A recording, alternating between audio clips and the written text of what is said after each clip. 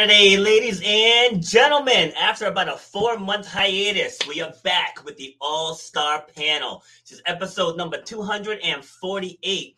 And today we're going to be discussing how telling your story can inspire the lives of others while changing your own.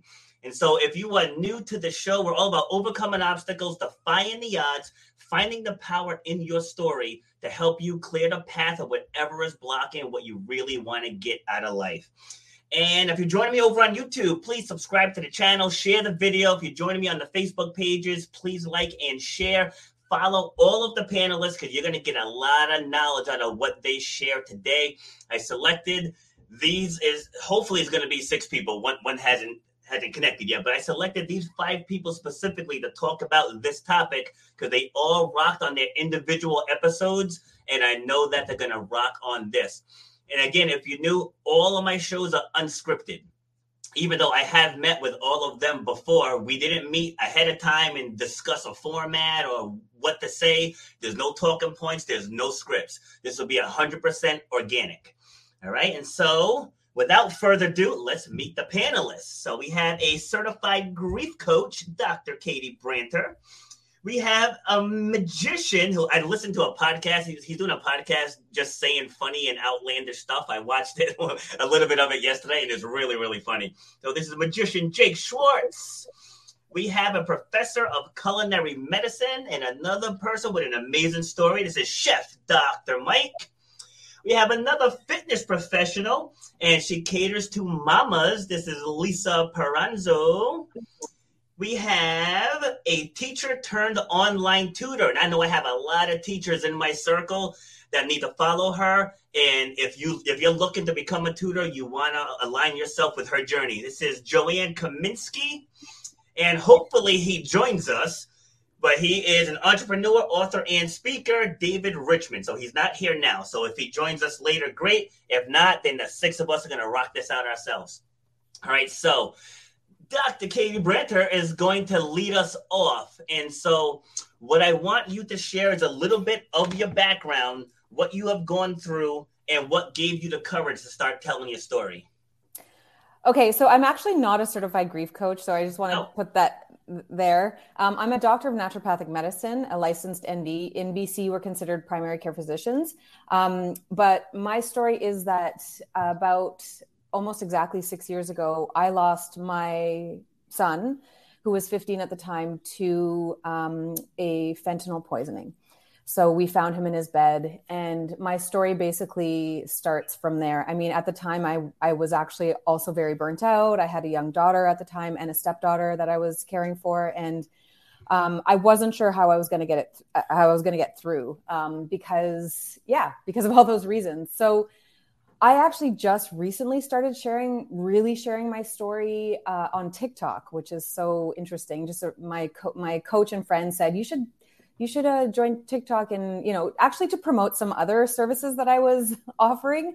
But it just ended up that I started sharing the story, and oh my goodness, the other moms, because it's an epidemic now, but the other moms, not just with fentanyl poisoning, but the other moms who have lost children and feeling so alone. And so I ended up, it's crazy. I grew to like 14,000 in 2 months. Like I think I joined in July, and by September 20th, I had almost 14,000 followers. And I wasn't even looking for, that wasn't actually my goal. But what I realized was how many of these women are, and men too, a lot of fathers came on, are struggling.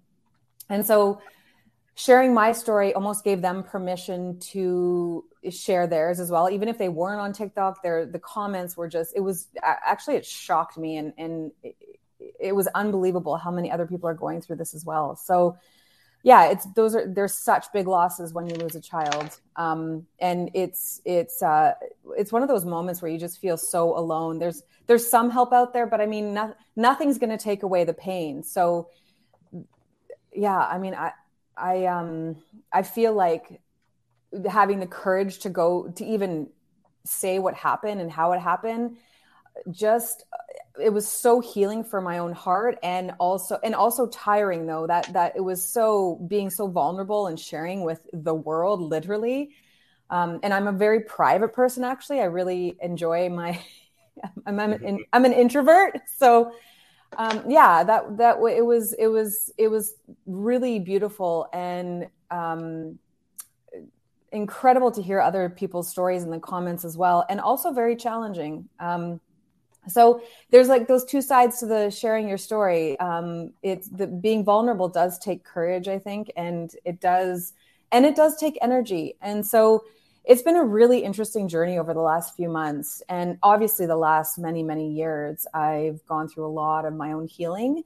And it's one of those things where I think what I realize is on so many different levels, if we don't face our grief, it will literally make us sick. It'll catch up with us in so many different ways. And so being able to share, I think in itself is healing. I'm writing my memoir, my book, actually not even just for myself, just to witness as my own witness to what I've been through and the witness to my son's life. And so that's something that I'm in the process of doing right now. And yeah, I mean, what an insane journey. Yeah. Wow. See, so I had my notebook here, and I filled up the entire box already with the first thing that you just said. You know, because like as someone who helps people create stories, like it's my job to listen to every minute detail that people say. And you dropped a whole lot there, which we'll dive into more on round two. Okay, so now we're going to go to the magician / podcast host, Jake. It is on you now. Same thing. What's something that you had to go through where you had to face the courage to share your story? For me, I mean, my whole life and career is kind of centered around storytelling. I started doing magic when I was 2 years old. I was a picky eater, and so my parents would ask me to make my food disappear to get me to eat. I decided that I wanted to devote my life to magic by the time I was 10. And now I'm 23. I do magic full time all over the country for theaters, television shows, the whole nine. And so for me, it's telling my story has been about entertainment and how I can do that in the most entertaining way possible. I will just share kind of a quick story, which I think I might have actually shared the last time I was on your podcast, Rob. I'm not sure. But when I was a sophomore in college, I had like terrible anxiety. I was having trouble eating and sleeping the whole nine. And eventually it got to a point where I didn't really know what to do with all of these feelings. So I put them in the context of a magic trick. And I wrote this magic trick kind of about what I was going through and about how I was feeling. And it not only helped me, but then getting it to a point where it was on stage and hearing some feedback from people in my audiences as well, telling me, you know, how much that resonated with them. And it's kind of an interesting balance because you mentioned my podcast is goofy. It's completely out of bounds. It's ridiculous. And that is most of me. But also I have that other part of me where like I do feel anxious and I do have these sort of deeper thoughts. And so being able to incorporate those into my show as well has been really, really cool, not only for me, but it's been cooler to hear people's reaction in the audience as well. Awesome. Right. That was good stuff. See, so right now I'm already piecing mine. But by the time I do my piece, I take bits and pieces of what you all say and just tie it in together. And I could do like an entire episode on what you two just shared. So that's awesome. No pressure for you, Lisa. All right, Lisa, you are up. Yeah, like, do I need to talk? Can I just like listen to everybody else? Because my story, and I know I already shared this with you, but it's a little bit different because my motivation to share my story actually came from one of my clients. So to kind of jump around in the time space, I was teaching a class, and after the class, I had a client come up to me and she was like, how are you so motivational when you talk? And of course, my response was, well, I have no idea what I say, so I can't help you with that. Like, I don't know what to tell you. But I told her, I said, whenever I teach, I visualize in my mind when the class gets like particularly difficult, we're working on something really hard, I picture in my mind myself, and I'm going there now, I can like see it, as a 19-year-old kid on bed rest in my parents' living room, not knowing whether or not I would be able to walk again. Because when I was 19, I got really severely hurt when I was in Army ROTC. I shattered, fractured, and dislocated my right foot. And at that point in time, there was like a 9-day period where we couldn't find a doctor who could fix me. I didn't know what my future held in terms of like quality of life and mobility and being able to do the things that, you know, a few days ago I had been able to do. And having that visualization in my mind and knowing like I went from that to where I am now gives me the inspiration, I guess, to come up with all this motivational stuff, because I truly do know that we as humans are capable of anything that we put our minds to. And that when you have that community of support around you, it makes it that much easier to be able to put yourself out there and to try the hard thing, because you know that if you fail, you have that community to pick you up and propel you forward on to the next thing, or to give you the support to learn what you need to change and make those tweaks to be able to try again. So from my story, I did not want to share it. And I honestly, for years, did not speak about it in a public space. Right after I got hurt, I finished my degree. I went into like a very traditional American work structure and ended up leaving that for corporate America, or leaving that for fitness. And when I left it for fitness, I didn't talk about it. I didn't talk about what happened. I didn't talk about the grief that I went through losing at like my social circle, my career that I thought I was going to have, everything literally in the blink of an eye. I didn't talk about it until this client gave me the safe space to talk about it. And when I told her where I was coming from and what I was seeing in my mind and how that gives me the motivation to like encourage them and push them to their limits because I know I can handle it, she looked at me and she said, why aren't you sharing this with more people? Like, there's so much power in your story and we can all relate on this. Yes. On some sort of level. You need to start talking about it more. And so I did. And I started talking about it on podcasts and like with you and sharing it with my clients. And I started really embracing the power in being vulnerable and knowing that I could be in that space and like not be judged for it. I don't know if that's the right word I'm looking for. Yeah, I'm with you.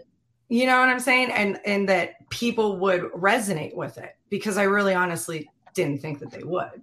So that's my little story. All right. Awesome. This is good stuff. Yeah, because again, you just dropped a whole bunch on there as well. So loving how this is flowing. Chef Dr. Mike, it's on you. Yeah, so I'm going to build a little bit on what Lisa had talked about, because one of the things that was important in shaping my story also came from an interaction that I had with a patient. So, you know, the story originally started, and I think this may be true for a lot of people. You don't really realize the story that is unfolding and building at the time.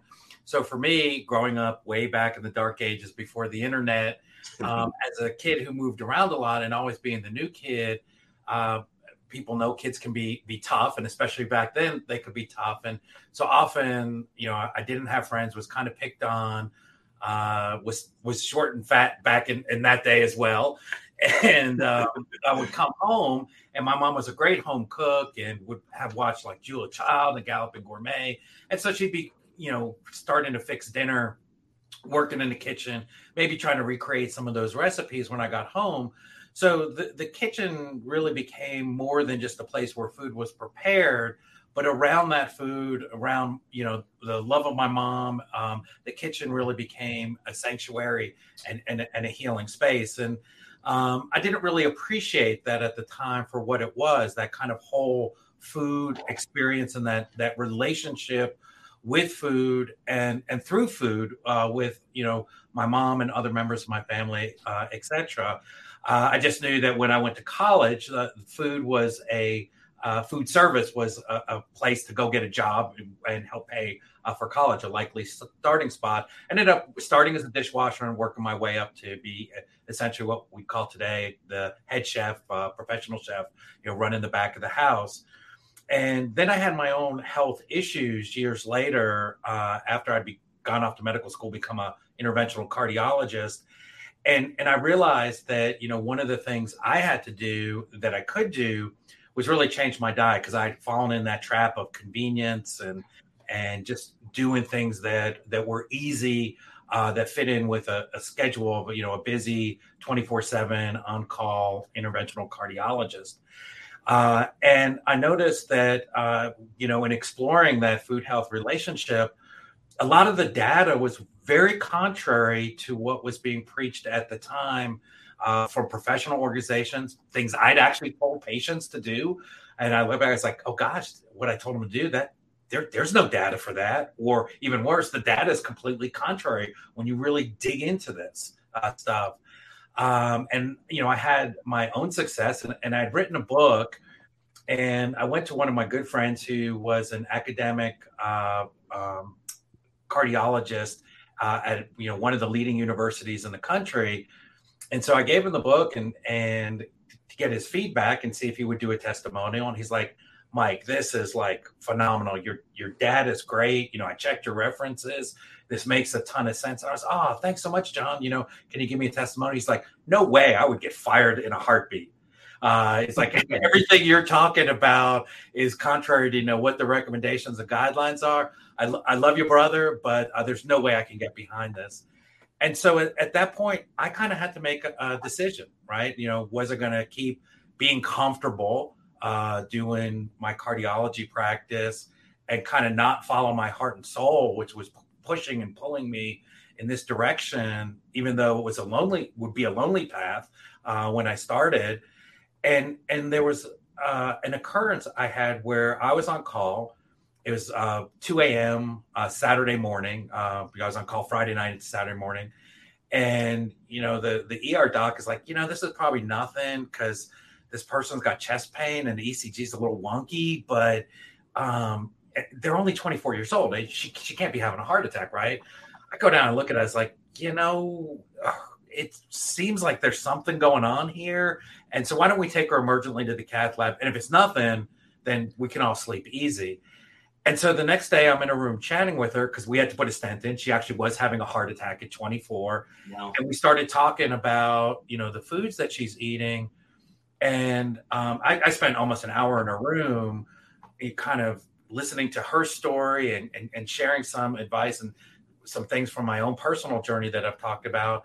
And in comes the hospital tray, right? And it's the classic, it's a turkey sandwich on white bread with American cheese because it's turkey. And so that's not a red meat. So it's healthy. And, just so much garbage on this plate. And I realized, somebody has to get out there and sort of be willing to take a pirate stand and, put a shot across the bow, come what may.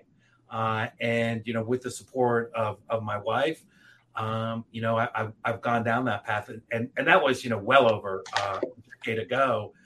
And to kind of get to the end of the story, I just got asked to go give a keynote address at another major university to now share the wisdom of culinary medicine, that we brought forth. So, for me, there's a couple of things that about listening to your story and being able to put the fear aside, and it may be lonely for a while, but that's okay. If you believe in what you're doing, then it's important that you pursue what makes a difference at the end of the day. Absolutely. This is awesome. Every panel I do, I always say we should package this stuff up and just do a paid course because everybody always drops so many golden nuggets. I absolutely love it. All right, Joanne, looks like you are our anchor. Well, I mean, I'm the anchor, so you're like the pre-anchor. Yeah. All right, ready. Off you go. I love it. So I started sharing my story based off of connection because I was in the school system and our teachers are just, there's so much drama and trauma that's happening in the school systems for teachers, with kids, with administration, with other coworkers. And it was leading to me actually getting sick. And so I began sharing my story so that other people could realize that there's another path. Like, you can still love to teach and you can still do what you love to do, but you don't have to do it in a way that is going to cause harm to your body, and your own health, your mental health, your physical health.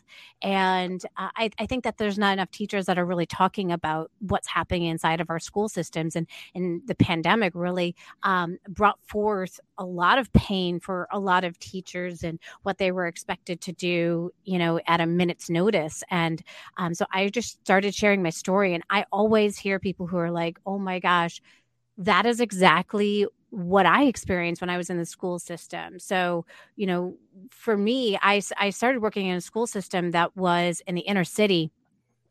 And as a brand new teacher, I had no idea what I was going to overcome, coming into the classroom. It was such a whole different world. I mean, kids that were, so disrespectful, disengaged, and harmful to each other. I mean, there was a lot of fighting. There was a lot of all of this emotional baggage, and it was so hard to get around and be able to actually teach them. I felt most of my time was spent on classroom management. And as a teacher, that's not even a class. Like, you go through and get your entire teaching degree, and classroom management isn't one of the classes, and it is the most difficult piece of being able to teach. So you learn how to teach, you know how to teach really well, but then you don't really get the opportunity to do it as well as you probably could, if there was this thing, that could disappear, which was classroom management, and kids were, doing what they needed to do when they needed to do it, and you weren't focused in 5 million different directions. And I ended up becoming the reading curriculum coordinator for our school. And over time, just the administration, the things that we were being asked to do, I was not agreeing with. I felt like teachers needed more autonomy to be able to to teach, and we were constantly watching over them and what they were teaching and how they were teaching it and giving them feedback on what they were teaching. And I thought, God, there's got to be a simpler, easier way. And it was my illness that brought me down. And I never got it diagnosed as to what it was, but I had a pain in my side that just kept getting bigger and bigger and bigger. Over 6 months time, I kept going into the doctor, trying to figure out what was going on with me, and couldn't figure it out. Took a leave of absence, came back to school, and I had this big epiphany moment of, you're not meant to be here. It was like this download from the universe. And I was like, oh my gosh, if I'm not meant to be here, what am I meant to do? I have spent my whole life really preparing to help kids, and I love teaching reading, and if I'm not meant to do this, what am I meant to do? And I was really lost for a while. And then I started 5 businesses that I failed at completely, but it brought me full circle back to teaching, which is tutoring, and being able to do the tutoring online, which gave me flexibility, the ability to still be a mom to my 3 kids, the ability to have my passion, but be able to work with kids from all over the world, not just my zip code, which was incredible. I didn't have to drive to people's houses and do those kinds of things. I could just come down to my basement, right here where I am right now, and do my thing and teach kids, and then be done. And I could do that one-on-one versus having to worry about the classroom management and all those other things. I felt like for the very first time I was able to teach. And when I share that story with other people, they're just like, oh my gosh, that's exactly what I want. I've always wanted to just be able to teach, to be able to help these kids where they're struggling. And I think that's the biggest piece of it, is just being able to, when you share your story, you have that ability to connect with other people and the pain that they're currently going through, that nobody else can connect with them as they're going through it. And so that's the beauty of sharing our story with other people, is that we can show them that, yes, there's a way through it, and there's even a better way once you get onto the other side. Awesome. Good stuff. Awesome. You guys are killing this. So I'm going to piggyback off of what you've all said, but I want to go to the root of the problem. Why people are afraid to share their stories, because they're groomed that way. from a very young age, whether it's in school and, old school, newer school parents, it's a little bit different, but with old school parents, you didn't speak unless you were spoken to. That's how it was. I never questioned my father. If he said, do this, I didn't ask why. I just did it. I didn't question anything. I've had guests on the show who have straight up said, like, I didn't find my voice. I was in my 30s because I was programmed to not ask questions, to just do what I was told, and so we're conditioned in that way. So we enter into the workforce. What do? We do what our boss tells us to do or our supervisor tells us to do. There's never any room for free thought. So the things that we want to tell and we want to share, now we either don't know how to or we're afraid to. And so one central thing that you all shared was that you were kind of afraid to tell your story. You didn't realize the number of people you would touch by telling your story. And Mike sharing his experiences created an entire different division in medicine. So it's like you don't know where sharing your story is going to go.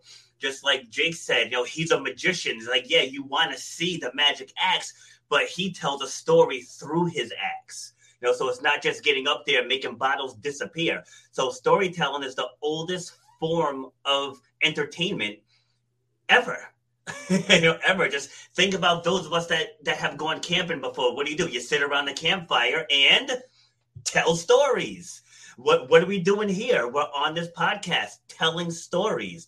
And what's the purpose of telling the story? See, so that's at the heart of what I want to share. And it's because I've always been good at speaking. I became a leader at a very young age. And so getting in front of people and talking, that was the easy part. Things switched when I became a storyteller. And how did that happen? I went to a speaker boot camp down in Atlanta, Georgia in 2017. I don't know if you guys are familiar with Eric Thomas. If you're not, Google him. He's one of the top speakers in the world. And so I wanted to get down to his boot camp. I spent $3,000. I made it happen. I definitely couldn't afford it. I was like this with my phone, struggling to hit by now. I just didn't have the courage to do it. And then finally I was like, you know what? Just hit it, because you never know where this is going to go. Kind of like with the decision to share your story. You can think of all the negative reasons not to. I just thought about that one. If I get down there and I have the biggest breakthrough ever, it can be life-changing. And it was. So it was my turn to speak. Fortunately, Eric Thomas was there. So one of the top speakers, I was like, I got to put on my best performance. And I get up there and I rocked it. There were 41 people in there, and I will pat myself on the back. I was the best speaker there. Right. So, but where was the breakthrough? The breakthrough wasn't there. It was the day after, where my plane lands in Boston. I'm in my car driving back here to Rhode Island, and the phone rings, and it's Eric Thomas's CEO. And he's like, Robert, I wanted to thank you for coming down. He's like, I got to tell you, you are far and away the most polished speaker there. I was like, get it. Right. But then it came, because there was that pause. And, the pause is never good. So then he follows it with, but you're my most frustrating type of student. I was like, okay, all right, I'm all ears. And he just broke it down. He's like, you spoke about this and there was no emotion in it. You just breezed over this and there was so much power in that story. And he just ripped my speech to shreds. And he says, I can tell you shared that. You know that story so well. You probably told it 1,000 times. He's like, but there was zero emotion in it. He's like, and you're not going to transform someone's life unless they feel what you felt. And that changed everything for me. That one conversation with this man was worth quadruple, quintuple, an infinite amount more than the $3,000 that I paid. So it wasn't even the fact that I got to speak in front of those people. It was that level of feedback. And most people don't share their story because they're afraid of the feedback. But the way I share now, it's completely different. And I owe going to that event and switching from becoming a speaker to a storyteller. And now I get to help people change their lives. And I just checked now, we're up to 46 different countries that tune into this show. It's absolutely unreal. So again, that concludes round number 1. And so Katie, you're going to, know what? Let's switch things up. I've never done this on a panel. I don't want to keep Katie waiting. All right, Katie, you're up. So for round number 2, I want you to talk about why you do what you do. Oh my goodness. Okay. Well, I was just telling everybody before, or I think it was Chef Mike and Dr. Mike, which, oh my God, I'm getting you to BC to do a retreat on my Gulf Island. Nice. Because what I do is very similar. I mean, my vocation as a naturopathic doctor is something different than what I'm doing in terms of storytelling for other women who have lost children right now. But my vocation originally was actually to support my son. I wanted to know what I could do alternatively to support him when I had him as a child. So, and it's not that I didn't resonate with general medicine. I just always felt like I was a bit of a medicine woman. And so I've been practicing naturopathic medicine for 15 years. And a lot of what we do is teach people how to eat properly. Like, it's so simple. It's so simple, but it's not, and then we intervene. But it's so funny.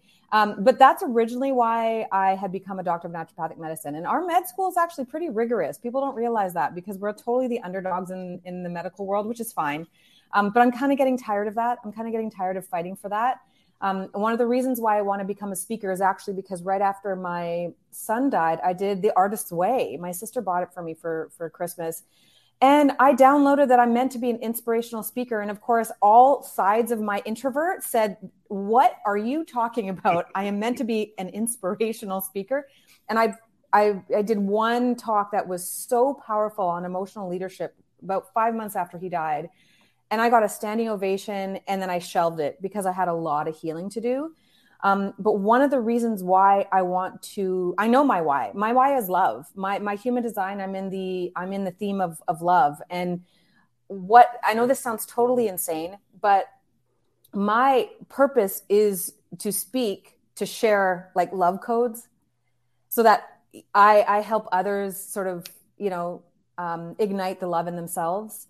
And so that's really my why. And switching from a practicing naturopath, which keeps me in a bit of a box, literally this box, my office, to getting out there and sharing my story, even at seeing the power of it on TikTok and sharing what I have been through to give others permission, to tap into their capacity to love. Because I think that's really my story is throughout all this process of losing my child, I have kept my heart open.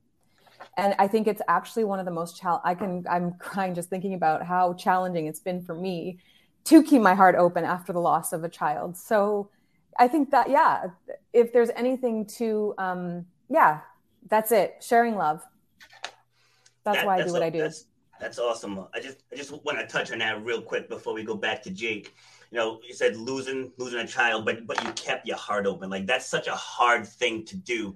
Now, I haven't lost a child, but when I was watching my father deteriorate, it was the same thing. Like, people didn't. He started getting sick in January of 2019. Even people in the gym, people I see 5 to 6 days a week, nobody knew until October. Because it's like, yes, I'm going through that, but at the same token, when you're serving people, it helps you to keep your heart open. It's like, it's very easy to keep those feelings inside. And I believe someone said that in the last round. Katie actually said, if you don't face the grief, it's going to make you sick, So it's like, I just kept with the reality of it, of what was happening every single day, and still poured into the people that I'm serving, So sorry to jump in that, but just, that was a powerful statement. And I just wanted to help amplify that. All right, Jake, you are up. I agree. I mean, that's when it's the most difficult and also the most important to, keep your heart open, as you guys were talking about. I want to give you a quick little insight into my why to answer your question. But then I also had an interesting point that I don't think we've touched on that I think is at least worth mentioning just for the people who are listening to the show or watching the show. So, I mean, for me, magic is unlike anything else. I think there's something about when you see something vanish in front of your face, you're not thinking about, I have to go do my taxes. I have to go pick the kids up. I have to be here and do that and do this. You're truly in the moment. And there are so few occasions or circumstances in which we today are truly in the moment. And magic is one of those cases where you can get people, it's an incredible art form where you can get people to truly be present and in the moment. And I think sort of the commonality in everything that we do is it's about being able to connect with other people and, and share and learn with other people. The thing that I wanted to say that I don't think we've touched on this is what I thought of, at least when I first saw what the topic was going to be for the show, is how much we are judged on the stories that we do share, meaning your status is based on how many followers you have. Your status is based on how many likes you get and who comments on your picture and who, wishes you a happy birthday over social media. Like it's much, and I know people who are like this, who I'll text them happy birthday and they're like, can you just write that on Facebook so that other people can see it? And this is how we're judged. And so one of the things that I thought of is the most important person to tell your story to is yourself. Yes. You need to figure out what your story is, where it's going, what it's going to be. And you have to be honest with yourself, because everything that you have in your life, your frankly reality, is the way it is because of the stories that you tell yourself. And so I think that's the most important place to start, because you can't get anybody else to buy into a story if you don't buy into it first. And so that was just what I wanted to touch on. Telling the stories that you tell to yourself is so important. And especially just to tie it back to what I do as a magician, I spend so much time when I'm writing a routine, when I'm getting a trick ready to go on stage. I spend a lot of time not so much worrying, but focusing on the story that the spectator will tell when they leave. Because at the end of the day, there's a lot of things that happen during an hour-long show, a lot of small things. But when that spectator gets up and leaves, I'm worried about the story they will tell to somebody else. Oh, I just saw this magician and this happened, and then it vanished, and then it appeared, and then he knew what I was thinking. The story that you're going to tell when you leave my theater is of the utmost importance. And so that's why, because that creates the reality. When you leave and you go to tell somebody else a story about my show, it doesn't matter if those things really happened exactly the way that you're saying them, because of course, in a magic show, they didn't. Whatever you leave and go say, that's not what really happened, or that's at least not all of what really happened. But when you go and tell that story to somebody else, for you, that's real. That is what really happened. And that's why, I think the stories that we tell ourselves have so much power. And that's why starting with yourself is the best place to start. Can you guys believe that this guy's 23? Can you believe it? Awesome stuff, man. Awesome stuff. All right, Lisa, you're up. My why, I guess the easiest way to put it is empowerment. Based empowerment of all the people around me. When I was in corporate America, I guess that's like the easiest way to put it. I had like the 9-to-5 job where you're told when you get to take lunch, that situation. When I was there, everything that I was doing was always to get me like back training people when that was the side hustle, because what resonated with me when I would train people was them walking out feeling strong and successful and capable, and knowing that they could take those feelings and apply it to every other aspect of their lives. So like when Jake was saying, you tell your own story to yourself. The space that I'm trying to create for them is for them to tell themselves, I can do this hard thing because I've already done this hard thing, which goes back to my own story of me doing the hard thing and sharing with them, like, if I can get through this, if you can get through your absolute worst day, you can get through this part and it won't be that bad. And you're going to walk out feeling absolutely better than how you felt before. And what that's brought to me, which I love Katie's story. I'm like, oh, girl. And you're talking about healing. What that has turned into is creating a space for people to be able to heal in a safe place where they feel like, I can be an absolute hot mess today. I can come in here with all my bad day BS, and I can leave it here. And I can walk out feeling lighter, feeling happier, feeling more fulfilled. all those things. And if I can create that for a person in a group, class, private setting, whatever it is, and they walk out feeling even 1% better, I feel like I've empowered them by doing basically what I love.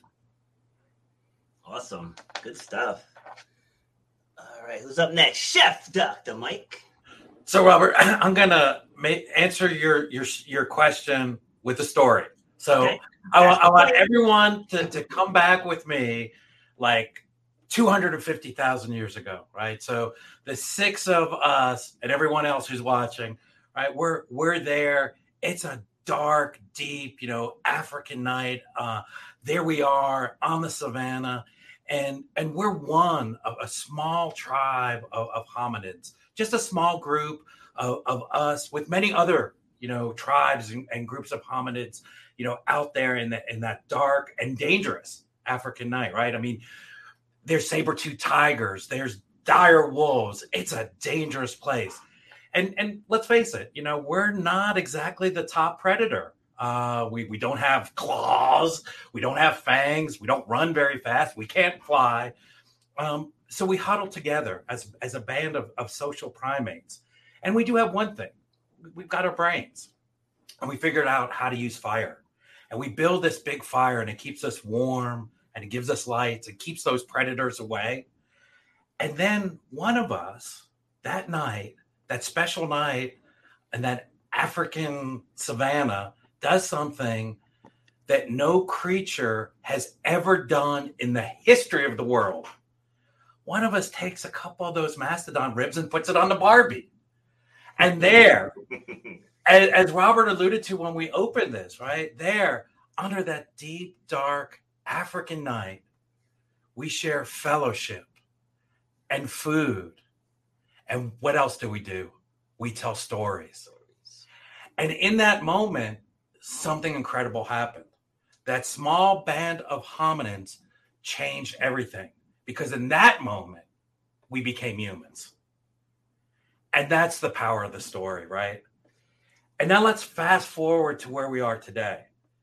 And when I look at the power of storytelling and what we do, it's about a shift for me, because we've come so far in those hundreds of thousands of years, but maybe we've gone a little bit in the wrong direction, because now we live so much in our heads. And we need to get back to telling those stories from the heart. And that's where that's where the human connection is. That's where those human bonds are. Up here's the technology that's great because we could all connect today. But honestly, I'd rather sit around with all of you and share a pint in the pub and have a story there and have the food and the fellowship and that human connection. And so connecting to the heart and shifting from our head space to our heart space and being able to operate from there, that's the power of the story. And I think Jake and Katie and Lisa all said it, so very well, especially in terms of looking into our own stories. And the one thing I would add, the last thing I'll add, is that when we do go back and we look at our own stories, a lot of times we don't tell them in a very positive way. And so it's important that we go back and maybe we rewrite that story. And that gives us a sense of empowerment. So when I tell that story and I realize, I was a short, fat, ostracized, socially ostracized, incredibly socially awkward kid, I go back to that story that was told that way for so long. And now I look at it as an empowering story, because that, I was a solo adventurer and I found that sanctuary, that magic kingdom called a kitchen. And if it wasn't for those things and rewriting that story, you can dwell in that negative space. And so I guess it's not only about going to the heart space, but going there in a positive way. Love it. Awesome. You guys are killing this. All right, Joanne, bring round 2 home. Well, I have to say, I come at it from a very different perspective, and that is a marketing perspective. I'm a business coach. So when I help other teachers or tutors with their business, I help them understand that it's through the power of story that people care more about wanting to work with you than it is by all of your credentials and everything else. So a lot of people, when they create a video, let's say for their website, they'll say something like, "Hi, my name's Joanne Kaminsky. I got my degree from Marquette University and became a teacher. I worked in the school system for this many years." Okay, are you guys already bored? I hope so. Because like that is exactly the story that they all tell. And it's like, that is not the story that people want to hear. When they come to their website, they want to hear the story of, that you get them, that you understand them. And that's where we have to come at it. So I create a story inside of my head. So it's not necessarily my story at this point in time. It's actually the story of my ideal client that I'm working with. So the story that I come at is your child sitting at the kitchen table and they are just completely frustrated with reading. In fact, they're struggling with even doing their math homework because they're struggling with reading the directions and knowing exactly what they need to do. Or maybe they're looking even at those word problems and they don't know how to go about it because they're struggling with reading the words that go along with that. As a parent, that could be so frustrating. So I look at the story from their eyes, from their point of view, what they're experiencing, and then I tell them how I can be that solution and how I can help. So I think for me, it's really empowering for teachers who we know how to teach, but we don't know how to market our services. It's really empowering to say, look, instead of telling everybody like, what your credentials are and how long you've been teaching and why you're passionate. Okay, this is my favorite one. Everyone says, why do you teach? Because I love that aha light bulb moment. Okay, if I have to hear that one more time, I think I'll puke. Like I don't connect with that whatsoever. So you have to be different. If you're not different, what do people do? They are just going to ask you how much you charge and then go on to the next person if it's not the right price point. But when you can connect with them at a heart level, at a deeper level, and you can say, look, I understand your story. I understand your pain. Even if I didn't experience it, I can imagine what it looks like. And I can tell a story based off that point of view.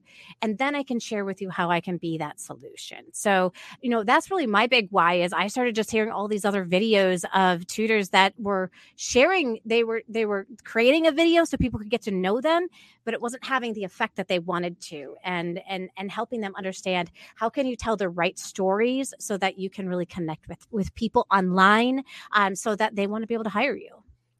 Love it. See, and that flows perfectly into what I'm going to say. Because when I'm working with people in story creation, the very first thing we start with is nobody wants to hear your story. And people are always like, wait a second, aren't you here to help me create my story? Yes, but nobody wants to hear it. It's like they want to hear your story as it pertains to them. Because one thing that none of us have said yet is relatability. Relatability is everything. It's everything. So even though Katie lost a child and I lost a parent, pain is pain. Yes, there are different levels to pain, but pain is pain. And the steps to come back from pain, there's a series of steps that you have to take. So there were steps that she had to take. And there were steps I had to take. And when we did our solo episode, as she was talking, I felt every bit of it, because those steps that I had to go through and watching my father deteriorate, and then we had to end care. So we watched him pass. You know what I mean? So it's like we were able to connect. When I was talking with Lisa, she was told she may not walk again. I was told I may not run or jump again. So when we were talking, it was like we were like just two people enthralled in each other's stories. It wasn't even like I was interviewing her. And then same thing with Mike, because I spent 20 years in the restaurant industry, and so as he and I were talking, like we were vibing the entire time. I wasn't sure how my conversation with Jake was going to go. I have a 23-year-old, it's like, but like right from the first sentence, when he started talking, I was like, oh man, like I can vibe with this kid and I'm old enough to be his dad, but like our story still resonated, even though I know nothing about magic, not a thing, but the story's still connected. And with Joanne, I met her, I was a panelist and for a media publicity summit. And just hearing the way she spoke, because I was in that bubble too, in the restaurant industry. Like, I knew I didn't want this anymore. So I was listening to her talking about how teaching has changed and how the joy wasn't there anymore. Even though we were two different industries, pain is pain. And that's one of the biggest things I want people to take away. It's like, I don't want to say it doesn't matter, because I said there are levels to pain. Like, I'll definitely say that. But how you move on from it, the steps are very similar.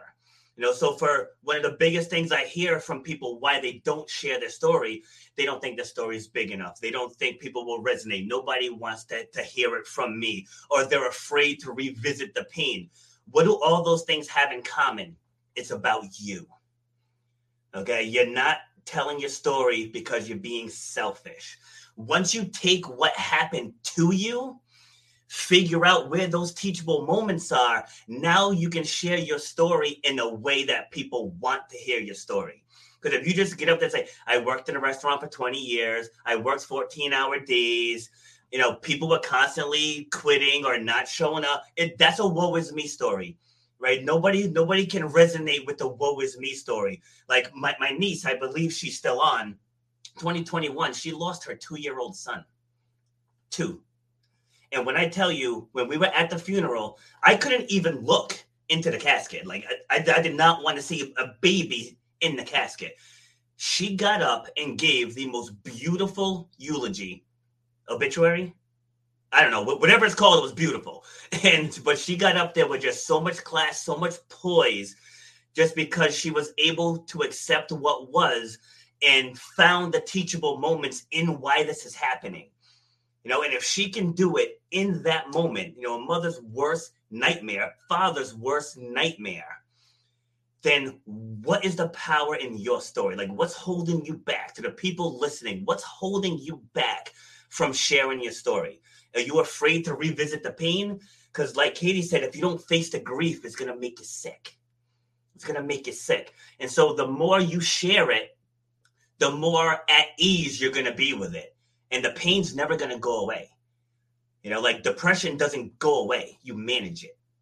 And so the more you step into the power of your story, that's where you're going to inspire others and you're going to heal yourself. Okay. So now for this last phase, this is where you guys get to sell yourself. So what do you got going on? How can people connect with you? Give just a final message that you want people to take away from the entire thing, but what they want to take away from the words that you shared. All right, so Katie, you get the full screen. It's all you. Oh, God. So I'm kind of closing up shop right now, so there's actually no way to work with me in this moment. There will be soon, but not right now. I think one of the things to take away is, follow your heart and soul. My heart and soul has been the thing that has led me to the best things in this healing journey.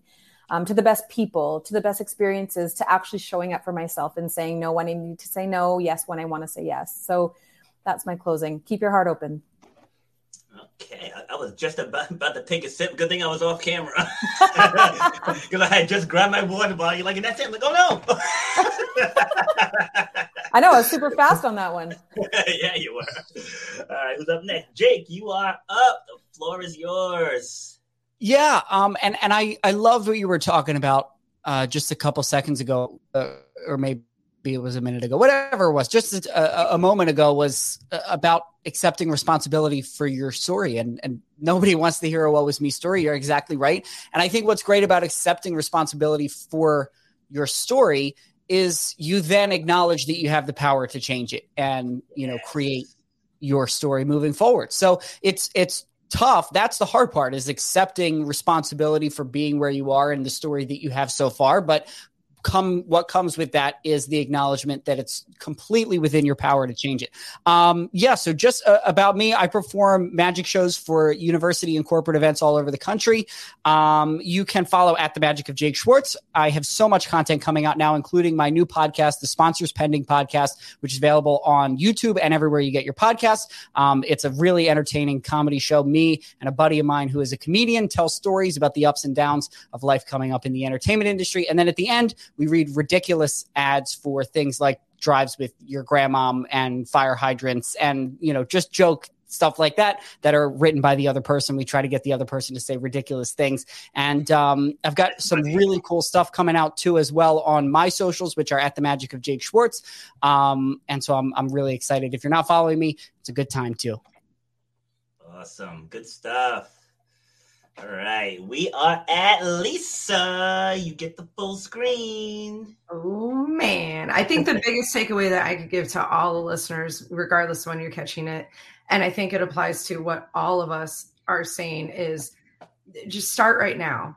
Whether it is starting on your fitness, journey, whether it is addressing aspects of your health or your grief or stepping into your story, there's no better time than right now to start. I think oftentimes we tend to give the excuses of like, I'm too busy, there's too much going on. You'll never be less busy than what you are right now. And life will never be less chaotic than what it is right now. So if there is something that you are ready to do, now is the best time to do it.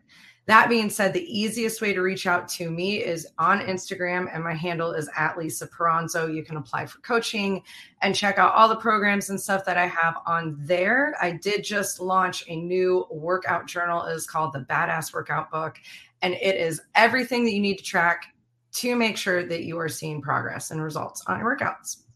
Awesome. Good stuff. You got to flying through this last part here. Yeah. All right. Chef Dr. Mike, you are up. Great. So lots going on. Folks can visit me at www.chefdrmike, that's chefdrmike.com. And all the social media links are there. So you can follow me on LinkedIn, Twitter, Facebook, Instagram as well. I also gave Robert, if he could share later, there's a link. Last month, we launched our PBS show, House Calls with Chef Dr. Mike. And since it's went through the debut phase, it's actually now on PBS Montana's YouTube site. So folks could check it out there, see an adventure in culinary medicine. Hopefully, if you like it, give it a thumbs up. The station still is going checking on that and obviously monitors those sorts of things. We also have an online version of the culinary medicine, one of the culinary medicine classes that I teach at the University of Montana. You can get to that through the website as well. And just connect with me on social media. I love to hear from folks. I'm not famous, so I have to answer all my own stuff. So it may be a day or two, but I get back to you. It's me, genuinely me, chit-chatting there. So I love interacting with the folks, answering questions. So come on and join the culinary medicine bandwagon. I love it. I dropped that link in the comment section, and then I'll add it into the description as well. So thank you. And we are at Joanne. There you go. Hello. I think the biggest part, like when it comes to telling our story, is to think about it as like it was described to me as like an arc, right? There are pieces where like, okay, your story kind of takes a journey, and if you listen to like any kind of a TV show or movie, it follows this certain kind of path, right? Where you have like, something good that happens and then something bad that happens, but then things get better. And then all of a sudden you have that big epiphany moment, right? So it's crafting that story in a way that is going to work. And then taking that story sometimes and now flipping it so it says you in there so that your ideal client, as you're telling that story, can connect with it just a little bit more. And I think that's really the piece of it is we want people to connect with our stories. We want them to be like, yeah, I get you. I understand you. And I think that's so incredible. So people who want to continue and learn more about what it is that I do as an online tutor business coach, you can go to onlinetutorcoach.com. And if you add a /50, you will get a free gift, which is how to 50 plus ways to be able to get online tutoring students. So if you ever wondered, like, how do I even go about getting students for my online tutoring business? You can start there and get that. The other way to connect, I also have a book. It's called How to Start an Online Tutoring Business. I'm making 4 to 5 figures a month. definitely be able to replace your teaching income if that's something that you're interested in being able to do. And you just go to onlinetutorcoach.com/book and you'll be able to get your own copy of that. I have my own YouTube channel and you'll find me at youtube.com/Joanne Kaminsky, where I share tons and tons of videos sharing with people how to specifically go about this process of how do I start my own online tutoring business so that you can do that. And we have a free group on Facebook, which is called the Ultimate Support Group for Online Tutors. And this is to support any tutor with being able to start their online tutoring business, their journey, be able to get you up on your way of seeing if this is something that could be a good fit for you. Awesome. Love it. So we are actually way ahead of schedule. So what we're going to do, well, actually, let me do my part first, and then we'll go from there. All right. So first and foremost, you guys crushed this. I got to say, when it comes to storytelling, and I love doing these panels because you get people from different industries, different demographics, and everyone's stories are always in alignment, and no one ever tells the exact same story. And that's the beauty of storytelling. So you can have two people, they can both be, let's just say, basketball players, and they can look at the sport through two completely different lenses. Like I said earlier, I can say the word vacation. Let's say, put your ideal vacation in the chat and you're going to get a billion different answers, because what drives people, it's not the same for everyone. Like I was debating someone on Twitter, say like all of my stuff, Instagram, LinkedIn, Facebook, they're all motivational stuff. I debate on Twitter, right? So if you guys ever want to see the other side of me, check me out on Twitter. But anyway, I was debating with someone. They were talking about the police, and they're just saying everything as a collective. And I was like, okay, so you had one incident with one person. It's like, you can't lump everybody into that. Like if someone comes and smacks me in the face, I can't blame everyone in that demographic for that happening. It's like you just can't do it. That's just how I think. Someone else can view it completely differently. And it's not about being right or wrong when it comes to storytelling. You're sharing your truth. So what I want the biggest takeaway to be for everyone, be unapologetically you. When you're unapologetically you, your story hits home, and it hits home hard. Because if you're on the stage, whether it's a virtual stage or whether it's a live stage, people will see right through you if you're holding back, or if you're trying to say what you think they want you to say. Like I've shared on many of my solo episodes, I got told by a speaker coach I would never be taken seriously in a tank top. You can't show up to speak in a tank top. And this right here is episode 248. I just published my 20th article. And I've been on about, TV about maybe 20 times, I want to say. Not one person spoke about what I was wearing. Not one. Because when I get up there, I'm unapologetically myself. I'm my true, authentic self. If people don't like what I say, you're not my target audience. I'm worried about the ones who like what I have to say. I'm sure Jake probably gets hate every now and then, right? Because there's haters out there. There's people that just want to talk trash about what you do. He's not going to switch up his whole magic act to appease one person that maybe didn't like his act. Right? It's like you're going to get up there and you're going to do what you do, be unapologetically you, and lean into the people who believe in what you do and the people that want to hear what you have to say. Like you can help change their world. It's like maybe we can't change the entire world, but you can be the entire world for someone. And you can do that through the power of your story. So because we have a couple of minutes left, I'm going to put you all on a quick hot seat, just real quick. Right. And I'm actually going to have Katie go last this time because she always has to think on the fly. I'm going to give you a moment to think about what you have to say. So we're going to start with Joanne. All right. So Joanne, we got someone on the fence, right? They're sitting on the fence to I have this thing that I want to share and I'm so afraid to share. Talk them off that fence in 60 seconds or less. Ready, set, go. People are going to be able to connect with you if you share from your heart. There's so many things and lessons that people take from the stories that you share. If you choose not to share your story, then the person that you are meant to connect with they won't get that experience. And so when you take that opportunity to share from the heart, you have that opportunity to connect with another human being. Awesome. Well done. All right, so we're going to reverse order, right? All right, so Chef Dr. Mike, same question.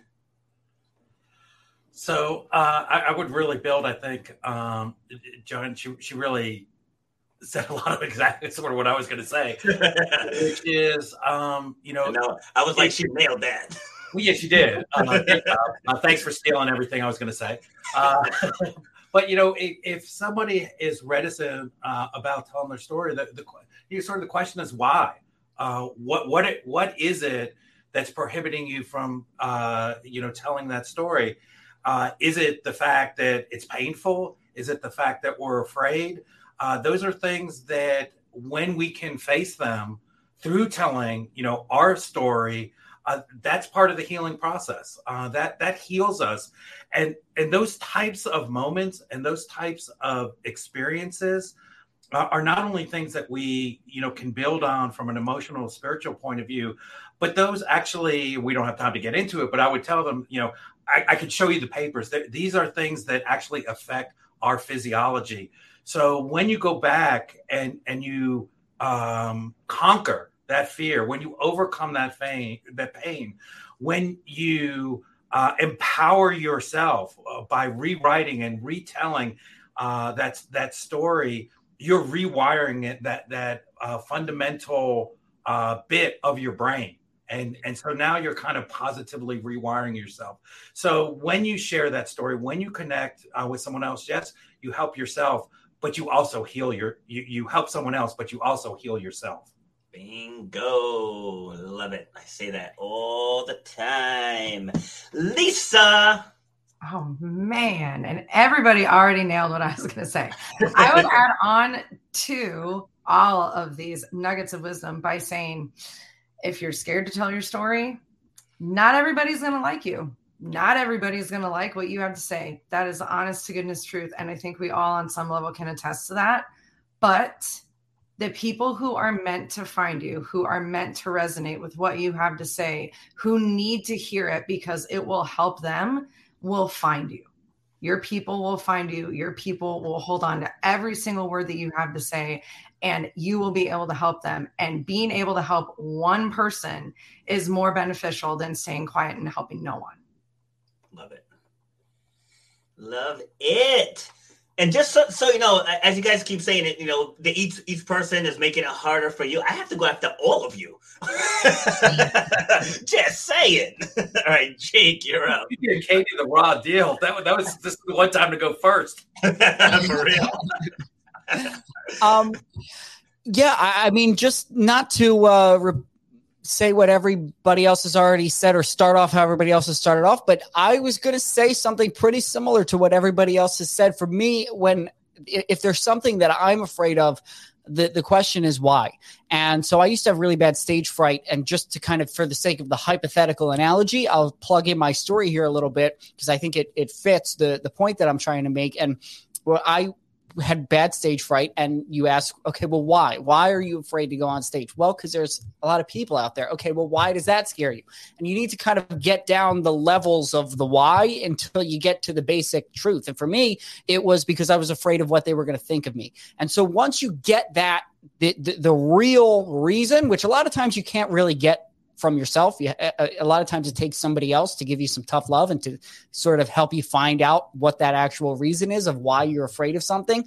But once you get down to that, then now at least you know what you're working with. And sometimes you'll find that's a legitimate reason, and sometimes you'll find that's not a legitimate reason. Sometimes I'm afraid to tell the story on the air if I'm doing a TV spot or a podcast episode or something, because it's going to embarrass somebody that's close to me, and I don't want to do that. Maybe that's a legitimate reason. So I think that's the place to start, is asking why, until you get to a spot where it's the real answer and it's the source of what all of the other surrounding fears are. And once you're able to figure that out, that's how you move forward. You can move forward from there. Awesome. See, you guys are killing this. All right, Dr. Katie. Seriously, get the raw deal. But anyways, but I think if I've been scared to tell my story for obvious reasons. And what I have been telling myself is do it for the you that went through the challenging time. So that everybody else who's in that same position gets to have the benefit, gets to feel, gets to be witnessed, gets to relate to you, that version of you who struggled. Because I could have used the me now when I was struggling in 2016, when I was one of the only moms who had lost a child to fentanyl. Now there's thousands, millions, who knows? There's so many of them. And so, yeah, do it for that version of you that needed that person to share their story. So you could not feel alone. You could feel that you could relate to something. So, yeah. Awesome. Good stuff. All right. So nobody actually said what I was going to say. As you guys are all talking, I'm like, don't say it.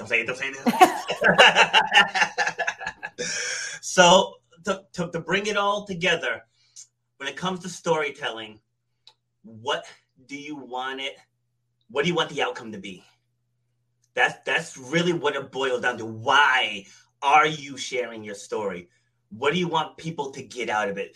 Like, I start every podcast episode, I always say what the objective is. We're about overcoming obstacles, defying the odds, helping you clear the path of whatever's keeping you from your goal. Like that's the outcome, my expected outcome of every episode. Every guest that comes on, I walk them through the hows of their story. Because it's very easy to talk about the easy parts. It's very, very easy. People don't like to talk about the ugly parts, and like Jake was saying, about people are afraid, they're just afraid. But when you step in and tell your story, right, I have 5 examples here, 5 other examples of what happens when you tell your story. And sometimes you're telling your story and don't realize it. Like Lisa said, one of her clients came up and said, I didn't realize you were so inspiring. She's like, no shit, neither did I. See what I'm saying? Right? So when you actually get out there and you start sharing, people will gravitate to you. And like I mentioned in the article that I just recently had published, I had to give 4 tips to eliminate excuses and craft a sustainable fitness regimen. And one of my sections was you keep falling off track because of the stories you tell yourself. And I believe it was Lisa that alluded to it. I don't have time. It's too expensive. I have kids. My kids play sports, family first. And the list goes on and on and on and on and on. And there I come. I'm that person with the tough love that Jake mentioned. And I'm like, okay, you have all that. How are you going to get it done? Like, that's what it was. How are you going to get it done? Because if you have all of that and you find a way to get it done, that's a powerful story. Like anybody can make excuses. Anybody can fall off track. It takes no discipline. The discipline is in how are you going to navigate all that and keep your head on right. Like when I mentioned my father getting sick and just watching him slowly become a shell of himself. But I still had to keep it together. I still had to get on my podcast, even though I'm fighting back tears as I'm listening to people's stories, talking about grief and, just things that they're going through. But I still had to show up and be present. And I still had to show up and own the power of my story, even though my heart was dying inside. But that makes for a powerful story. I don't remember who said it, is you take people through a journey. Said, like, you have the crux of your story. I don't even know if that's the right word, but it sounds good, right? So you have the heart of your story, and then you weave your experiences through the main topic. Kind of how today we're talking about telling your story to inspire others and heal yourself. Every one of us shared multiple stories on that central theme. And that's the power in it. That's why you want to tell your story. Like I said earlier, it's not about you. It's actually selfish to hold it inside. It's selfish because somebody out there needs to hear it. And they need to hear it like only you can tell it. Because like for me, I'm brash. Like Lisa and I were joking about this on our episode because she leads with empathy. I lead with an iron fist. But at the end of the day, we still help people reach their end goal. She gets people results every day. I get people results every day. Some people need to hear it the way she delivers it. Some people need to hear it the way I deliver it. And you'll never know which one needs your style till you get out there and you share it. So to all my panelists, thank you very much for taking the time. This was amazing. Make sure you guys connect with each other as well, because you saw how this all flowed. So we can obviously bounce off of each other. If anyone wants to collaborate again in the future, if you got projects, if you got speaking engagements, if you got podcasts, whatever you want to do, let's keep in touch and see where we can go from here. So thank you all very much. I'm going to end the broadcast. And